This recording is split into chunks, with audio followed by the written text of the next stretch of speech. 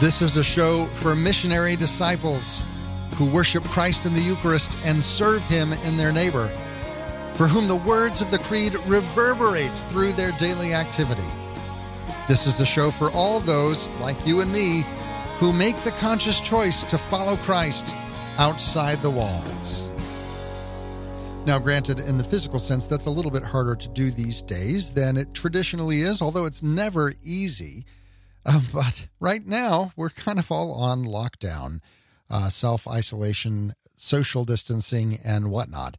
Here where I am, maybe a little bit more than where you are, although each passing day, things are progressing and maybe getting a little bit more restrictive.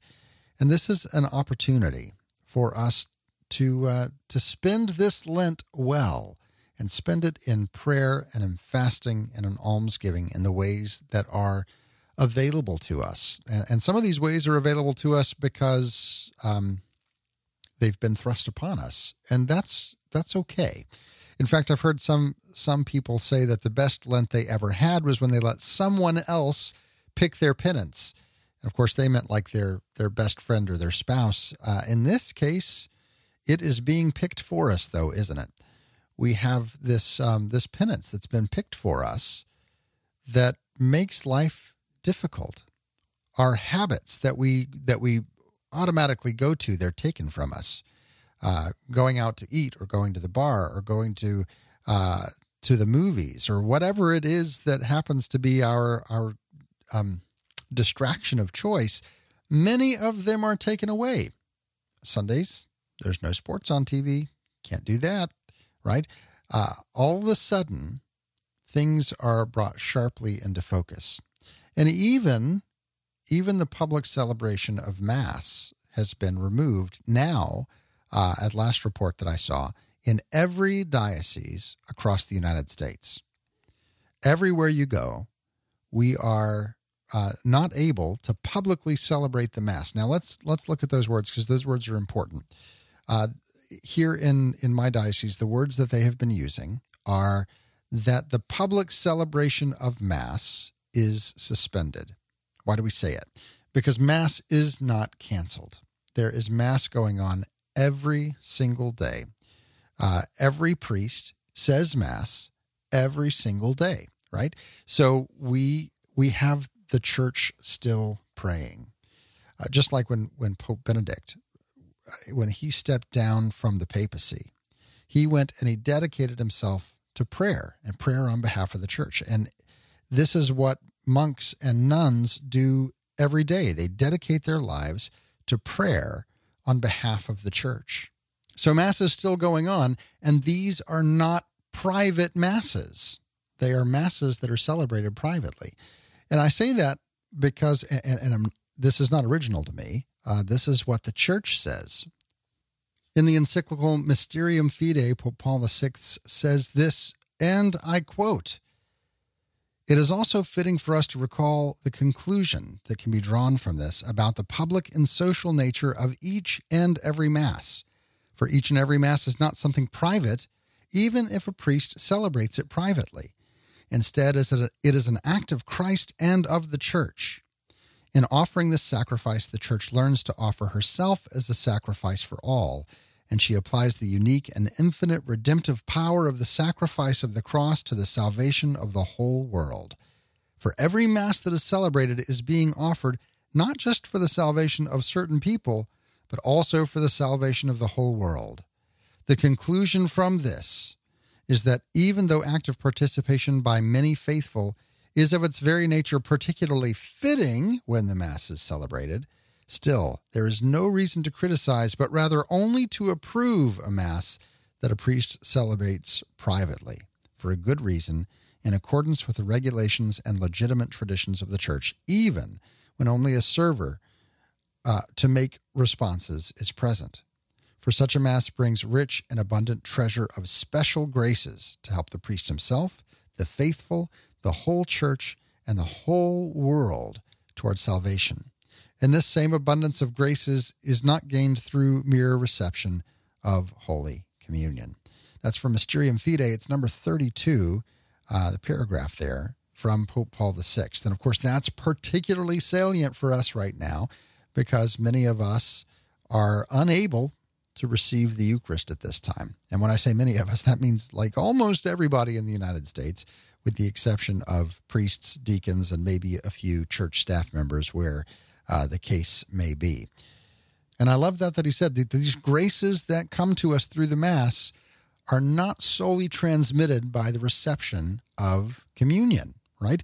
You and I are receiving graces that are helping us towards salvation, even though we're unable to participate through the reception of the Eucharist.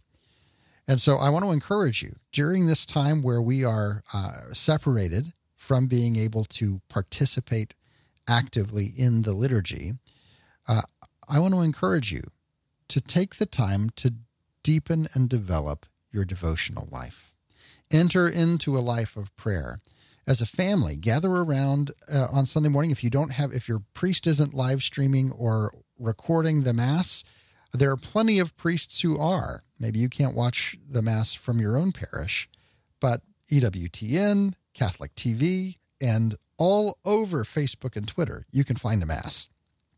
So I encourage you to read the readings, the Mass readings with your family around the table, the coffee table. Watch a Mass if you have that ability to do so, and make us an act of spiritual communion. You say, God, I'm unable to receive you in the Eucharist today, but I want to be united to you, right? And there's a beautiful prayer that I'm not doing justice that you can find in a number of places. In fact, I'll put it up on our social media, this act of spiritual communion, that God wants to come and unite with us, even if we are unable to receive the Eucharist on a given day.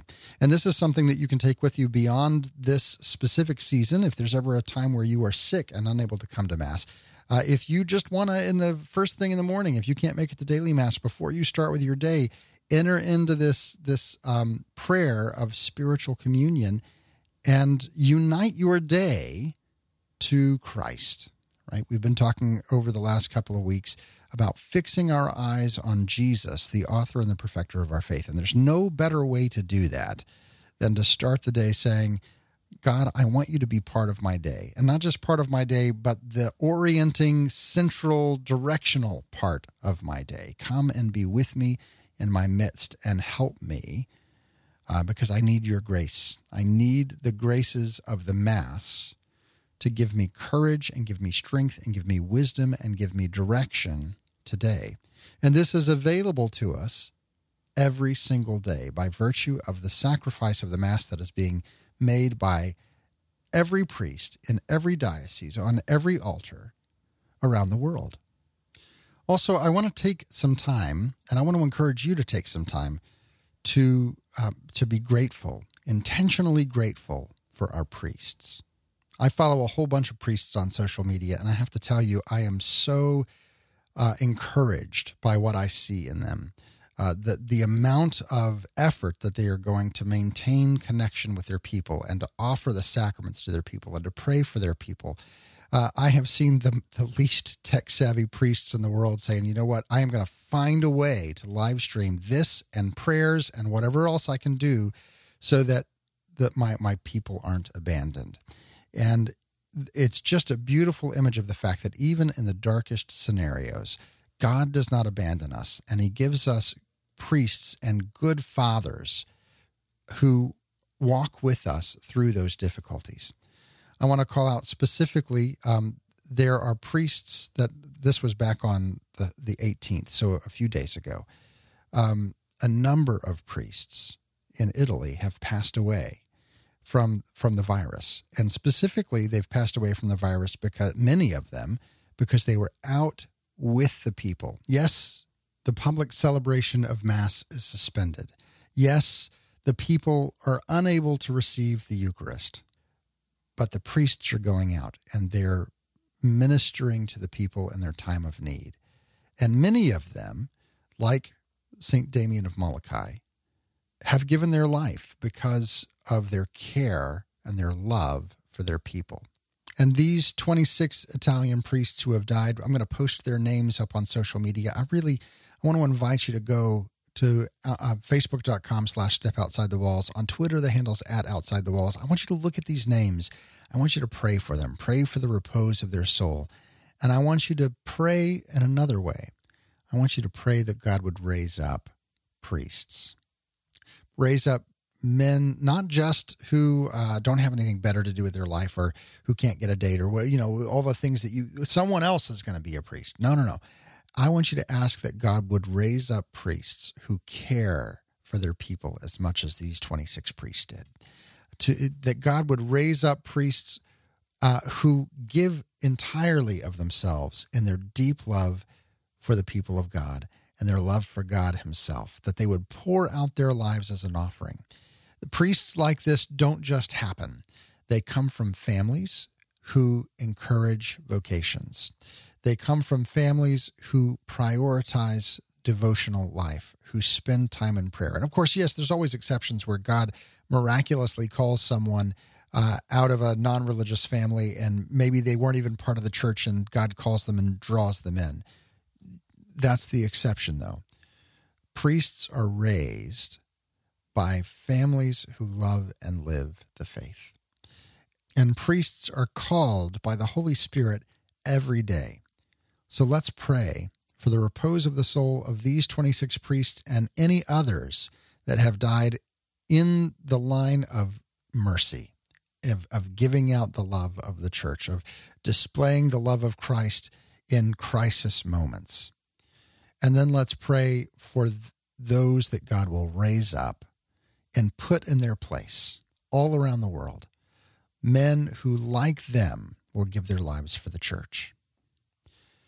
Today, we're talking specifically about this idea of how we live out our faith in the time of quarantine. How do we do this?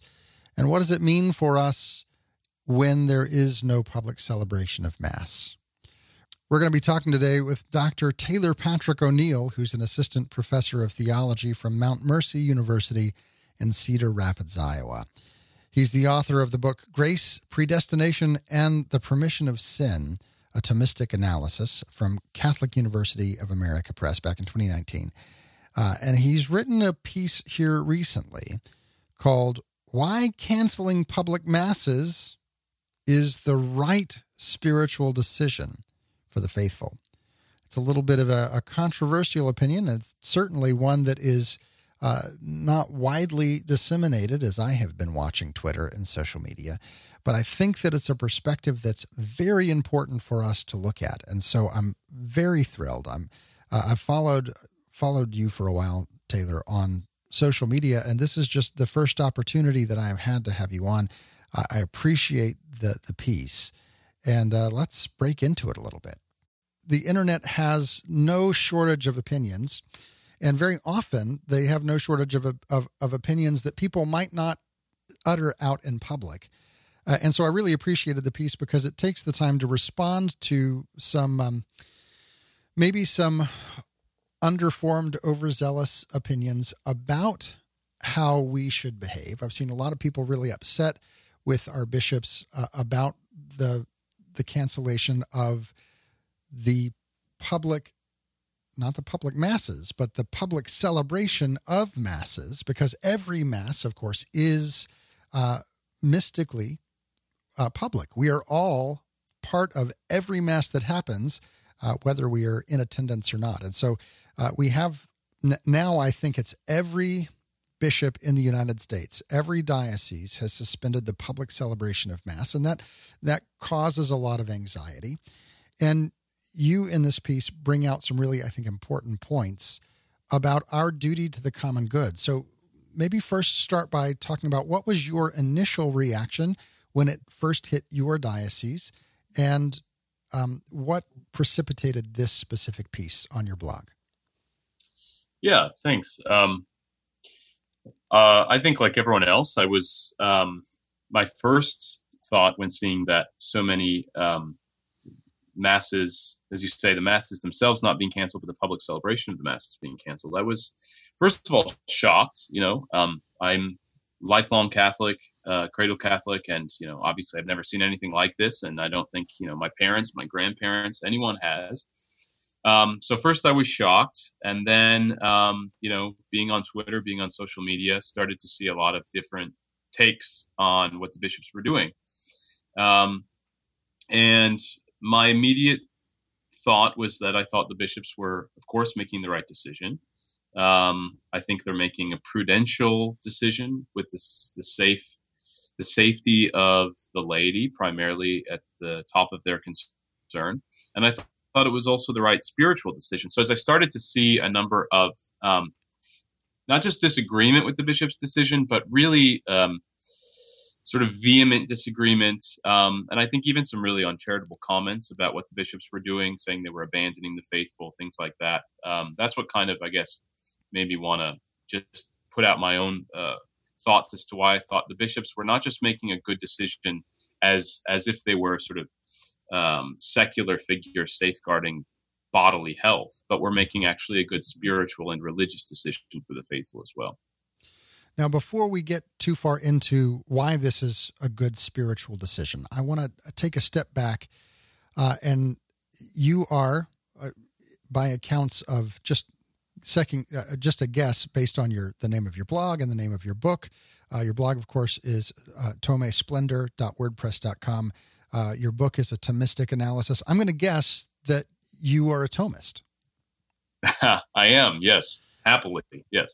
And of course, St. Thomas Aquinas had a very strong Eucharistic theology. And this Eucharistic theology really is what shapes a lot of our Catholic belief about the Eucharist.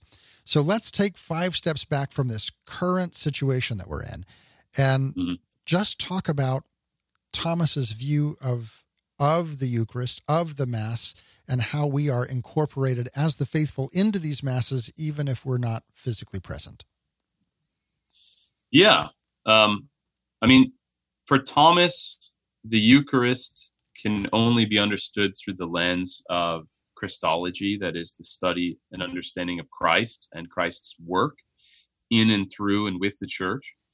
And so for St. Thomas, the Mass, sort of the most proper spiritual understanding of the Mass, is that this is a sacramental action which has been inaugurated by Christ, and which really most fully Christ is the one who's offering the Mass. So, we use this phrase that the priest only acts as a minister of the Eucharist in persona Christi, so in and through Christ as the one true high priest.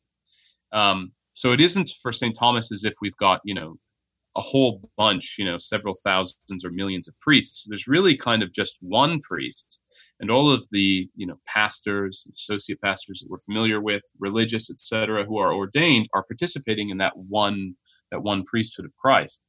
So Christ is both the priest offering the sacrifice, and he's also, of course, the sacrificial victim of the sacrifice.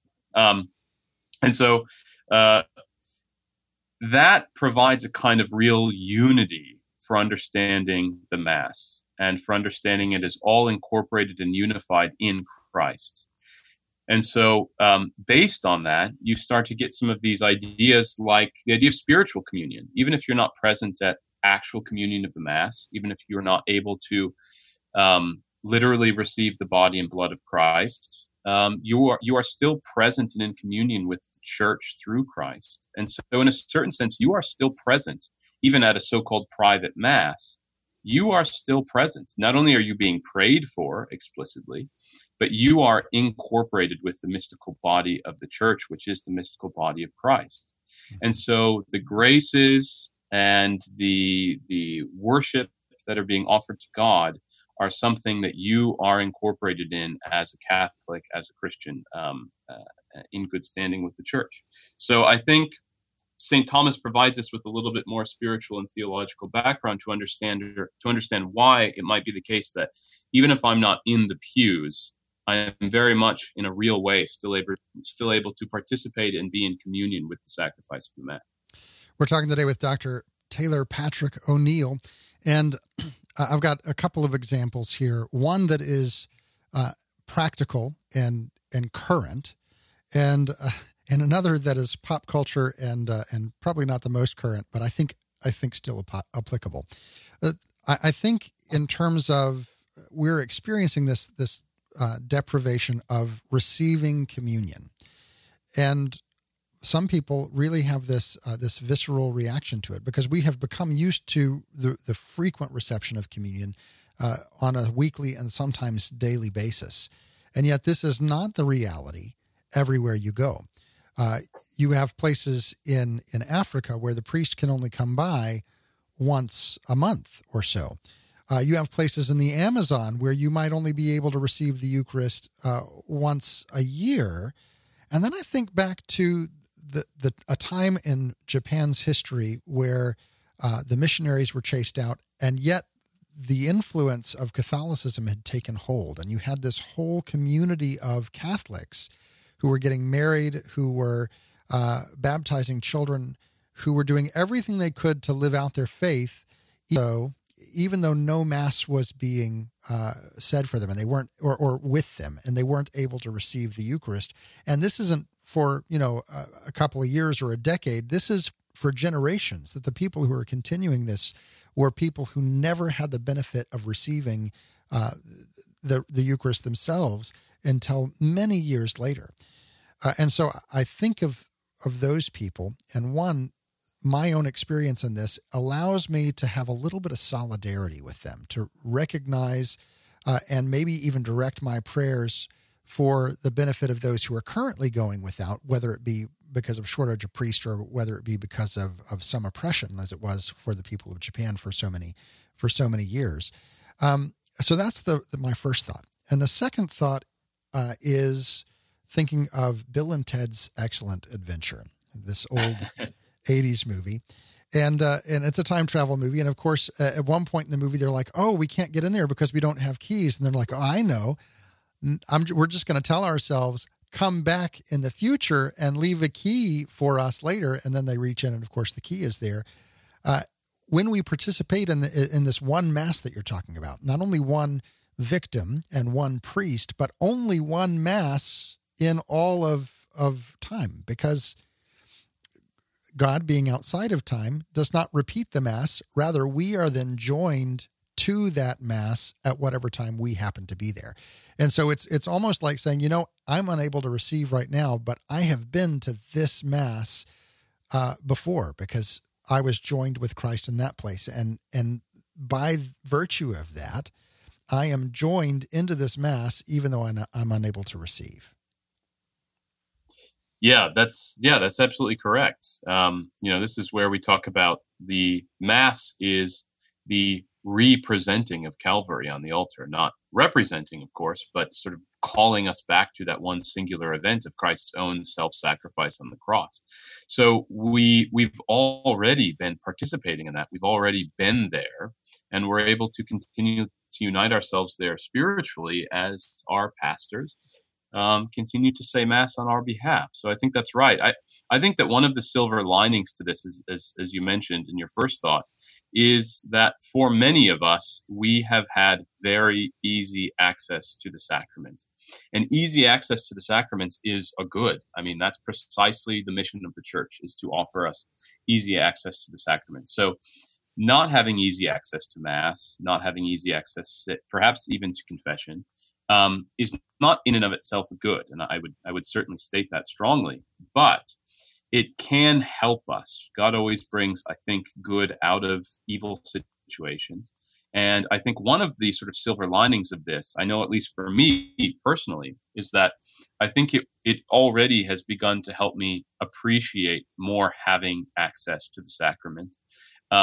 Living in a place where the Church has a strong enough infrastructure to provide that to us. As you mentioned, this is not always the case, not even in the past, but even today. There are wide reaching geographical places in the world where people do not have access to the sacraments. And in fact, we just finished a whole synod on the Amazon River Basin, where those people do not have access to the sacraments very often. So I think one of the silver linings here, at least for me personally, and I suspect this might apply to others, is just to sort of create in me a kind of deeper and more authentic hunger for the sacraments.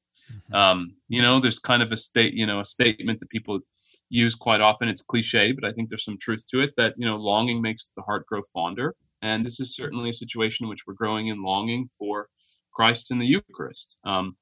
There's a lot of times where I'm waking up at 7:30 or whatever, 7 o'clock in the morning, trying to get, all my kids ready to go to Mass, where there's that part. It's like, yeah, I'm doing this partly out of obligation.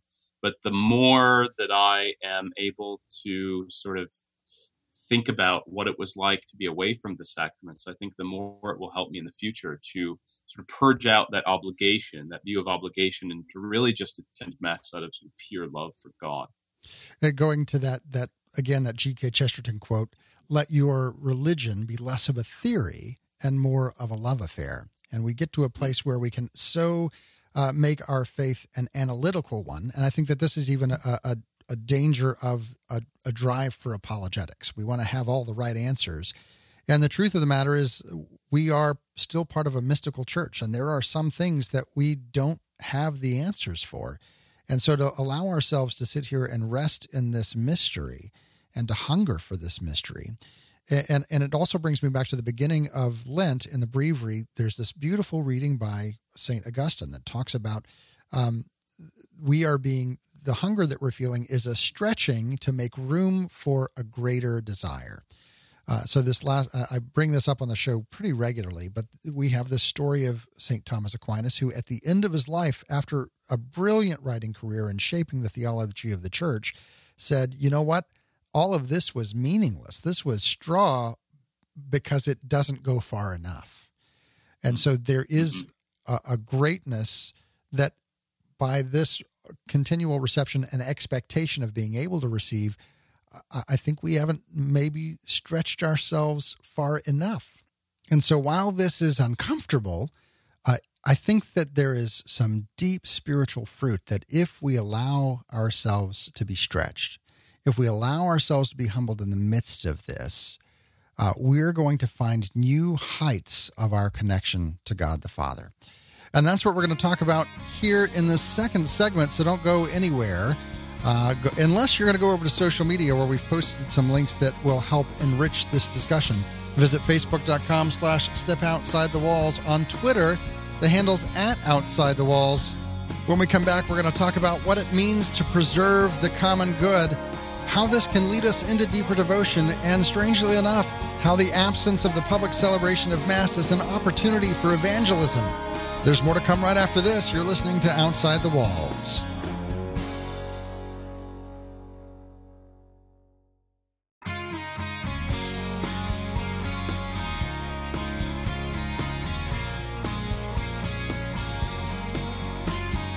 Welcome back to Outside the Walls, where we explore the implications of our belief on our daily life. I'm your host, TL. And today we are talking with Dr. Taylor Patrick O'Neill, Assistant Professor of Theology from Mount Mercy University in Cedar Rapids, Iowa. And we're talking specifically about responding to the dioceses and archdioceses all over the United States who have suspended the public celebration of Mass. And what are we, the faithful, to make of that? I've seen a lot of opinions bouncing around here and there, and one of the things that I've seen pop up is people saying, well, the Eucharist is the source and the summit. It's the most important thing that we ever do, which is true. I am not denying that in any way. And so we ought to be willing to risk everything to receive it. And I feel like I'm being prevented from that, and in that frustration, it's leading to anger or sadness or something else. And this, of course, was the main impetus behind this piece by Taylor Patrick O'Neill called "Why Canceling Public Masses is the Right Spiritual Decision for the Faithful." So, Taylor, talk to us a little bit about why is this the right decision? Yeah, I think that there's a lot of mixed emotions about this decision, and I understand them, and I think that we should appreciate those feelings. I think people are feeling frustrated that they can't attend Mass. They have a longing to be able to come to the sacraments, especially in time of anxiety, fear, possibly even death. So what I took to be, though, the kind of fundamental error, or the thing that I disagreed with on complaining that the bishops were making the wrong decision, was that I think people are mistaking this situation for a situation where only their private good is concerned. So, in other words, what I mean by that is it's certainly true that the martyrs or any number of great saints in history have been heroes by risking their own safety for the sake of attending Mass or safeguarding the Eucharist or what have you. However, in this case, what the argument that I try to make is that this attendance of Mass right now in this context, wherein you've got a virus that's potentially deadly, especially to the weak, and which is easily spread by people that don't even know they have the virus, the decisions that the bishops are making are the decisions for the sake of the common good. So my not attending Mass, as perhaps someone who is relatively healthy, perhaps I don't have a lot personally to lose by attending Mass, I need to be thinking about the people that I could possibly infect, the ripple effect that might have. And so it's not just a question of me sort of making a sacrifice to go to Mass. It's a question of what dangers am I putting other people into, that they're not choosing those risks. They're not choosing those sacrifices. And so that idea of the common good over and against my private good, I think is really what the bishops have in mind. And I think that's totally in accord with proper Catholic moral thinking. So let's take this to maybe an analogy of a current situation. There are places in Africa right now where if you go to Mass, you run the risk of a suicide bomber or a gunman coming into the church and murdering everyone there. And that person would say, you know what? The Mass is worth it to me. Even if it causes my death, the Mass is worth it to me. What I hear you saying, and correct me if I'm wrong, is that this would be like saying, I know that if I go to Mass, everyone may die, but perhaps someone has put explosives in my shoe and I don't know it. And I would be then, therefore, the cause of their demise, which is a very different thing than risking the fact that someone else may come in and cause that damage. Yeah, that's right. That's right. In other words, our attending of Mass right now is really not something that only affects us. Mm-hmm. If I had a safeguard, a guarantee that my attending Mass might be risky, but only for me, then I think I could make a prudential decision, and that prudential decision might involve me sort of risking my own good, right? My own bodily good for the sake of my own spiritual good. In this case, however, what we're talking about is risking the good of other people, the life, the bodily good, and even the spiritual good of other people. Mm-hmm.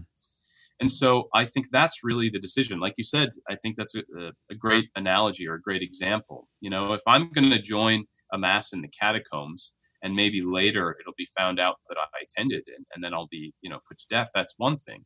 But if I know I'm being tracked by the government or something, and I know that there's a Mass going on in the catacombs, and I have reasonable expectation that it will go on without it being found out, unless I attend, in which case I might draw attention to it, in which case I'm putting everyone in danger. In that case, I think you'd be under a real moral obligation to say, okay, I should not attend at this time. Recently on Twitter, which is where apparently everything happens, specifically now that we're all quarantined, Dr. Leonard DeLorenzo from the McGrath Institute of Church Life at the University of Notre Dame told a similar story. He said last week, before everything was locked down, they had been released from the dispensation to go to Mass, but Mass was still available. And so he and his family woke up and he was trying to figure out, what do I do? How do I handle this? Because I'm healthy and I want to go to Mass, but the dispensation's been released. Ultimately, he came to what you're saying. And he said, I don't know if someone who is vulnerable is going to show up. And so he and his family stayed home, and the priest relayed this story. An elderly member of the parish who is at high risk came to the priest and said, Father, where is everybody? And the priest looked at this parishioner and said, they're at home, protecting you. And this is the truth of the situation that the bishops find themselves in as they say, we need to protect the whole portion of the church, the whole body of Christ. We're talking today with Dr. Taylor Patrick O'Neill, Assistant Professor of Theology from Mount Mercy University in Cedar Rapids, Iowa. And Taylor, as I look at this situation, the common good sets off warning bells in the minds of some people because of political understandings of what they believe that means.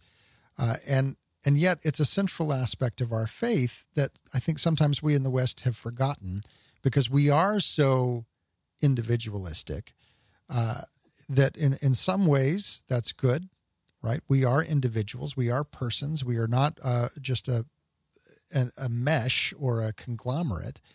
And yet we do still have an obligation and a connection and a communion of saints with everybody else who's a member of the church. And we have responsibility for their good as well. Yeah, that's right. St. Thomas Aquinas, following on Aristotle, says that part of what it is to be a human being at all, part of human nature is to be social. And that is a principle that's going to run, of course, through any institution which is human or which involves the good of humans, including the church.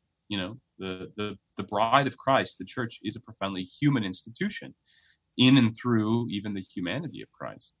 And so this idea of the common good is really just an idea that, we would not forsake the good of other people for our own private good. And I think really all this comes back to is really just a kind of articulation of the highest commandment that we're called to, which is charity, which is to love others even more than we love ourselves. And so the church is a communion. It's a communion of persons, individual people that are each unique and special and loved by God in their individuality. Absolutely. One of my mentors and professors used to say all the time, even if you were the only person who ever lived, Christ would have died for you, and he would continue to offer his own self-sacrifice on the cross in the Mass for you. And that's quite true. But we also exist in and through and with one another. And so the common good is, of course, higher than my own private good. And in fact, the two are not even at odds with each other, but they're actually related. So one of the things St. Thomas stresses quite a bit, I think, is that even if it might look like I could pit my own private good against the common good of the whole church, in actuality, what is best for the whole church is also going to be best for me as an individual. And I think that's what the bishops are running on right now. So let's talk about some of the goods that we receive by not being able to receive the Eucharist. One of the things that I have noticed is a flood of pursuing different practices, different prayer practices, different devotional practices to help me grow in faith since the Eucharist is not readily available to me. And I love this hunger the hunger we have for God being fulfilled by seeking God in new and different ways than perhaps we are accustomed to. Yeah. We're doing things like just recently, the Holy Father called on people to join with him in a rosary in relation to the coronavirus. People are tuning in online to masses being live streamed, different devotionals being live streamed. My own family this past Sunday, we started to ask, okay, well, since we can't attend Mass, what can we do? Not to replace Mass, but given the fact that we can't attend, what kind of devotionals, prayers, readings can we do? And so I think it's, in a certain way, it's inviting a more active participation, a more active jumping into devotionals and incorporating the life of the liturgy, the life of the church into our homes. And in a certain way, I think that can be very good from just a kind of passive, well, it's Sunday, so I'll go to church and then I'll come home. Well, and statistically, it is such that people go to Mass on Sundays, and that maybe even once or twice a month, and that is the extent of their faith. But as more and more things are getting shut down and sports are canceled and everything is kind of being removed from us one thing at a time, including our Sunday observance, there is this question and this reevaluation, which is kind of the central tenet of Lent anyway, of, wow, well, I guess I can live without the sports and without the parties and the everything else that I have filled my life with. And now I have the opportunity in this silence to experience a hunger that maybe I have been numbing myself to, and to experience God's voice nudging and whispering and annoying a little bit more readily because I don't have all these other distractions. And so I think ultimately, even for our own spiritual health in the long run, this great Lenten fast, great in the sense of large, is really ultimately exceptionally beneficial for us. Yeah, I think it's really fitting providentially that this has arrived during Lent. I think it's going to go down for many of us as one of the more important Lents that we've had in recent memory. Yeah, I agree with you completely. I think the greater emphasis on devotion and on putting ourselves into the rhythm of the church is really helpful for all of us. One of the other things that I find to be extremely a cause of real joy, I think, is the fact that both on the national stage and secular media and also within the church, we're seeing a real emphasis put on the good of the weak, the weakest around us, the elderly and those who have, underlying sicknesses or are immunocompromised. This, in a world that's sort of rapidly progressing towards seeing the dignity and worth of persons according to what function they can give or what their age is or what their quality of life is, all of a sudden everyone, or most people at least, being in agreement about let's all take on ourselves sacrifices for the good of the weakest among us is really a breath of fresh air, I think, in contemporary Western culture. Well, and as you've said, there's been in multiple governments a move towards legalized euthanasia. And so anytime that we have this opportunity to refocus our eyes and to see what it is that really matters, it's a good opportunity. So last question here for the show. What is a practice that you and your family have taken up in the absence of Mass? How has your devotional life deepened as a family? Yeah, well, one thing is that we've been able to practice, the liturgy of the Word together this past week. So we read the readings from Mass. And I think that my children are young. I have 5 children and the oldest is 7, about to turn 8. So they're young. And so it's easy for them to just kind of come to Mass and get into the rhythm of it. I think one of the perks here has been that they understand that something's going on, we try not to scare them, and they don't really have a whole lot of reason to be scared, but they understand something's going on, so we can't go to Mass. But to see that, okay, we're still going to read these readings, we're still going to do some of the things that we see ourselves doing at Mass, I think shows to them that these are really important. Even if we can't make it to the building, these are things that are going to be part and parcel of our life. So it further helps to sort of further entrench the continuity between our family life, I think, and the liturgical life of the church. So they don't see a separation. Just here's home, there's the church, and, never the twain shall they meet. So I think that's been helpful. And we've started to pray a litany that's been going around on social media in the time of a plague. And it's really provided an opportunity for us to pray together more as a family than when we're going to Mass. Again, going to Mass is great. Going to Mass is even better. I'm looking forward to being able to go back. But there have been these silver linings of increased devotionals and increased ties between our family and liturgically what's going on in the church. We've been talking today with Dr. Taylor Patrick O'Neill, Assistant Professor of Theology from Mount Mercy University in Cedar Rapids, Iowa. We've got a link to his piece, Why Canceling Public Masses is the Right Spiritual Decision for the Faithful, and also to that litany he talked about over on our social media, facebook.com/StepOutsideTheWalls.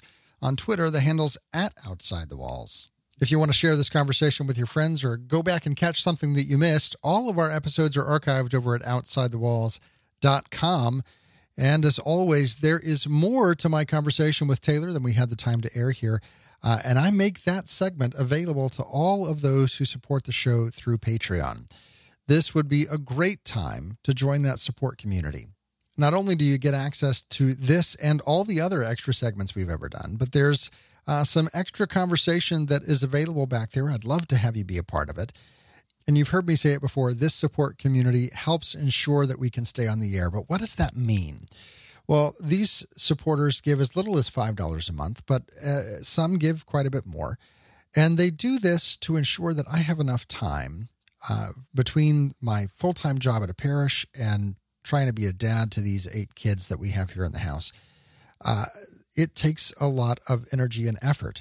And so that extra little bit of support makes it worthwhile each week to go and find the guest and to think of the topic and to do the recording and the interviewing and the scheduling and the editing and then the uploading and the everything else that comes a part of that.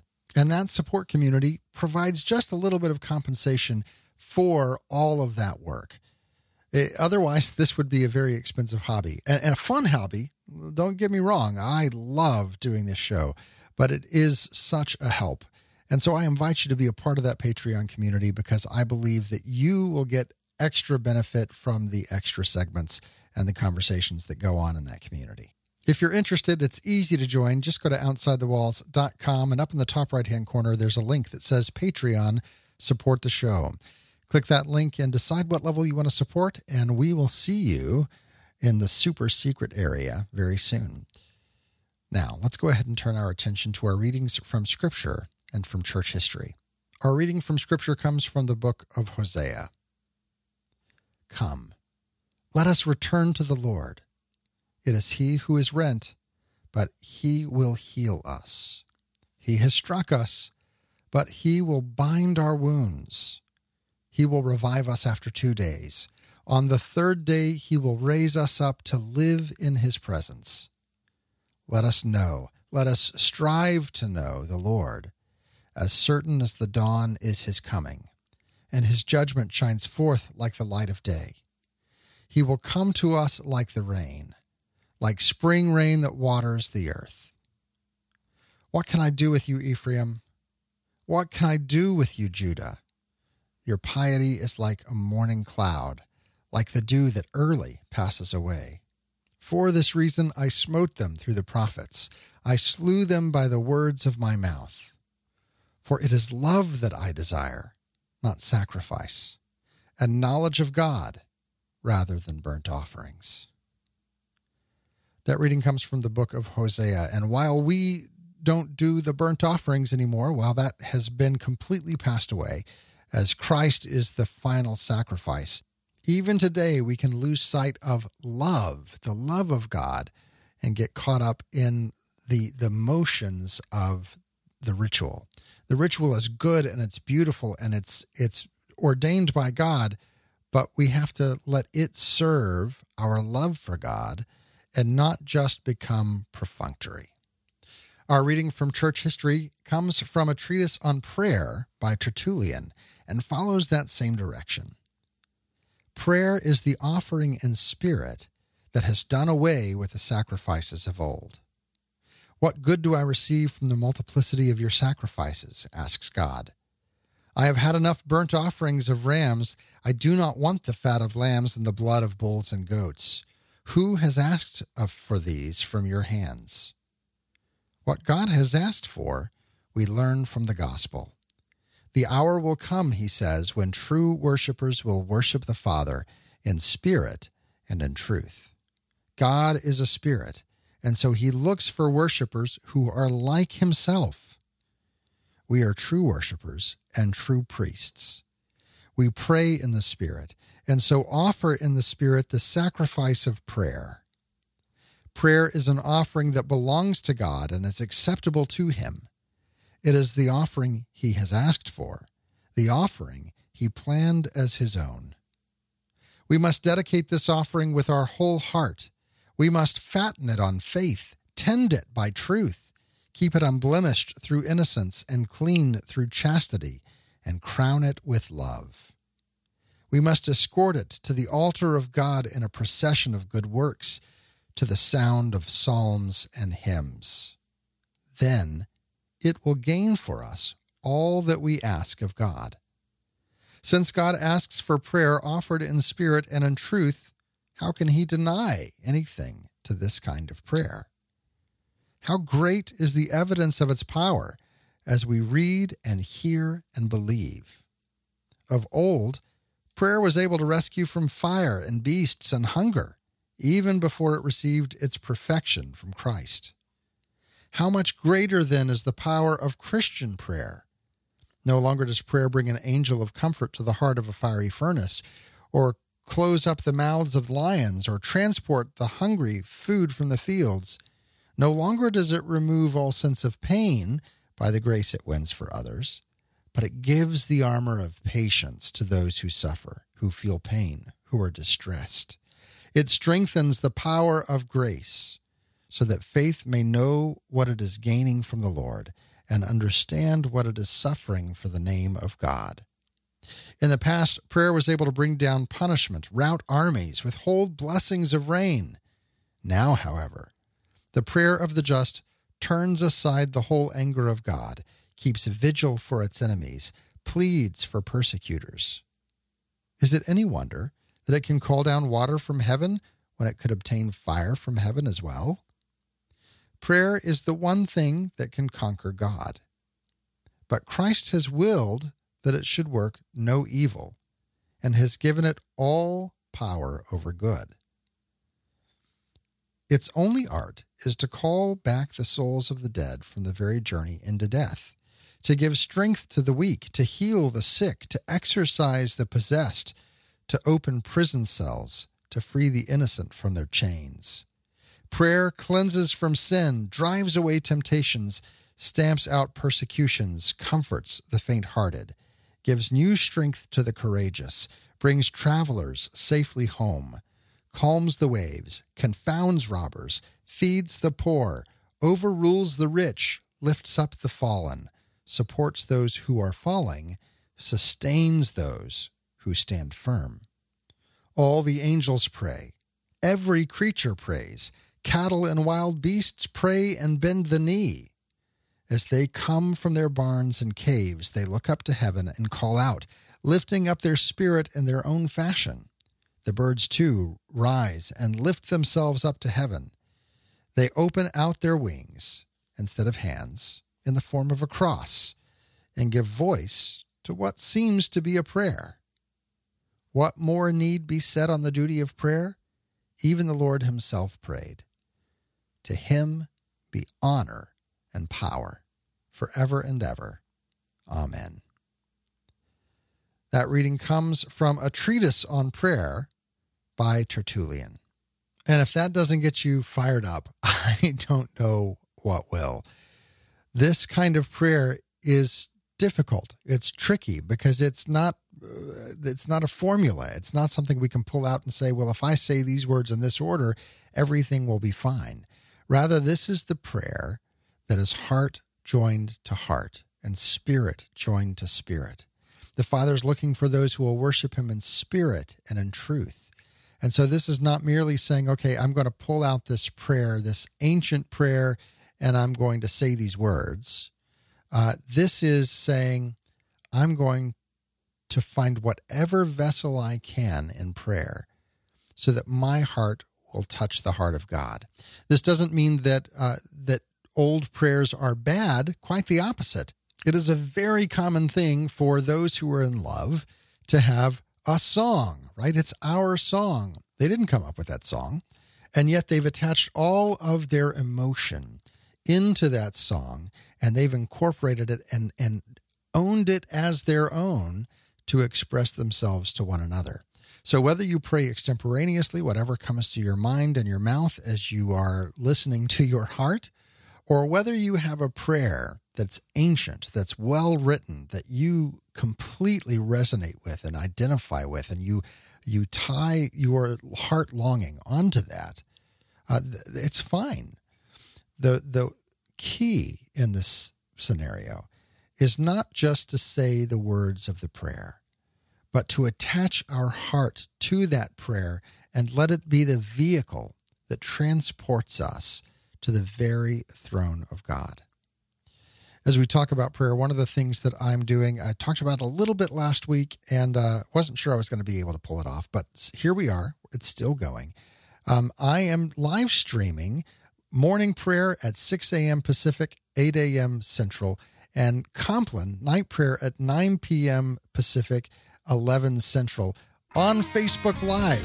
Please come join me there. Share your prayer intentions. I want to pray for those, and I want to invite you into this beautiful prayer of the church. That's all the time we have for today. Today's show is brought to you by Anel Thomas and all of those who support the show through Patreon.